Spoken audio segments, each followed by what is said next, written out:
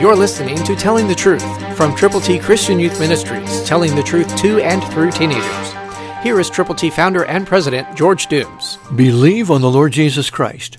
One of the most significant scriptures that gives me the assurance that God is indeed in charge of everything, including me, is Revelation 32:8, New King James Version.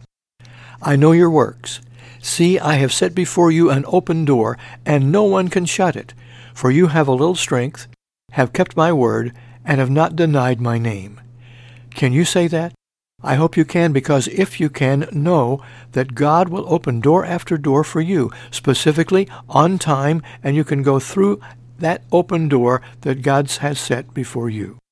There are people on the other side of that door who don't know Jesus, and when you go through that door and take the gospel to them and share the plan of salvation with them and pray diligently before, during, and after the fact, you can see God do magnificent things through you. Don't ever give up. Don't deny the power of the name of Jesus Christ. God's ABCs are simple, they are totally Scripture, and they are available to you in printed form free. Just let us know how many you will prayerfully present to people.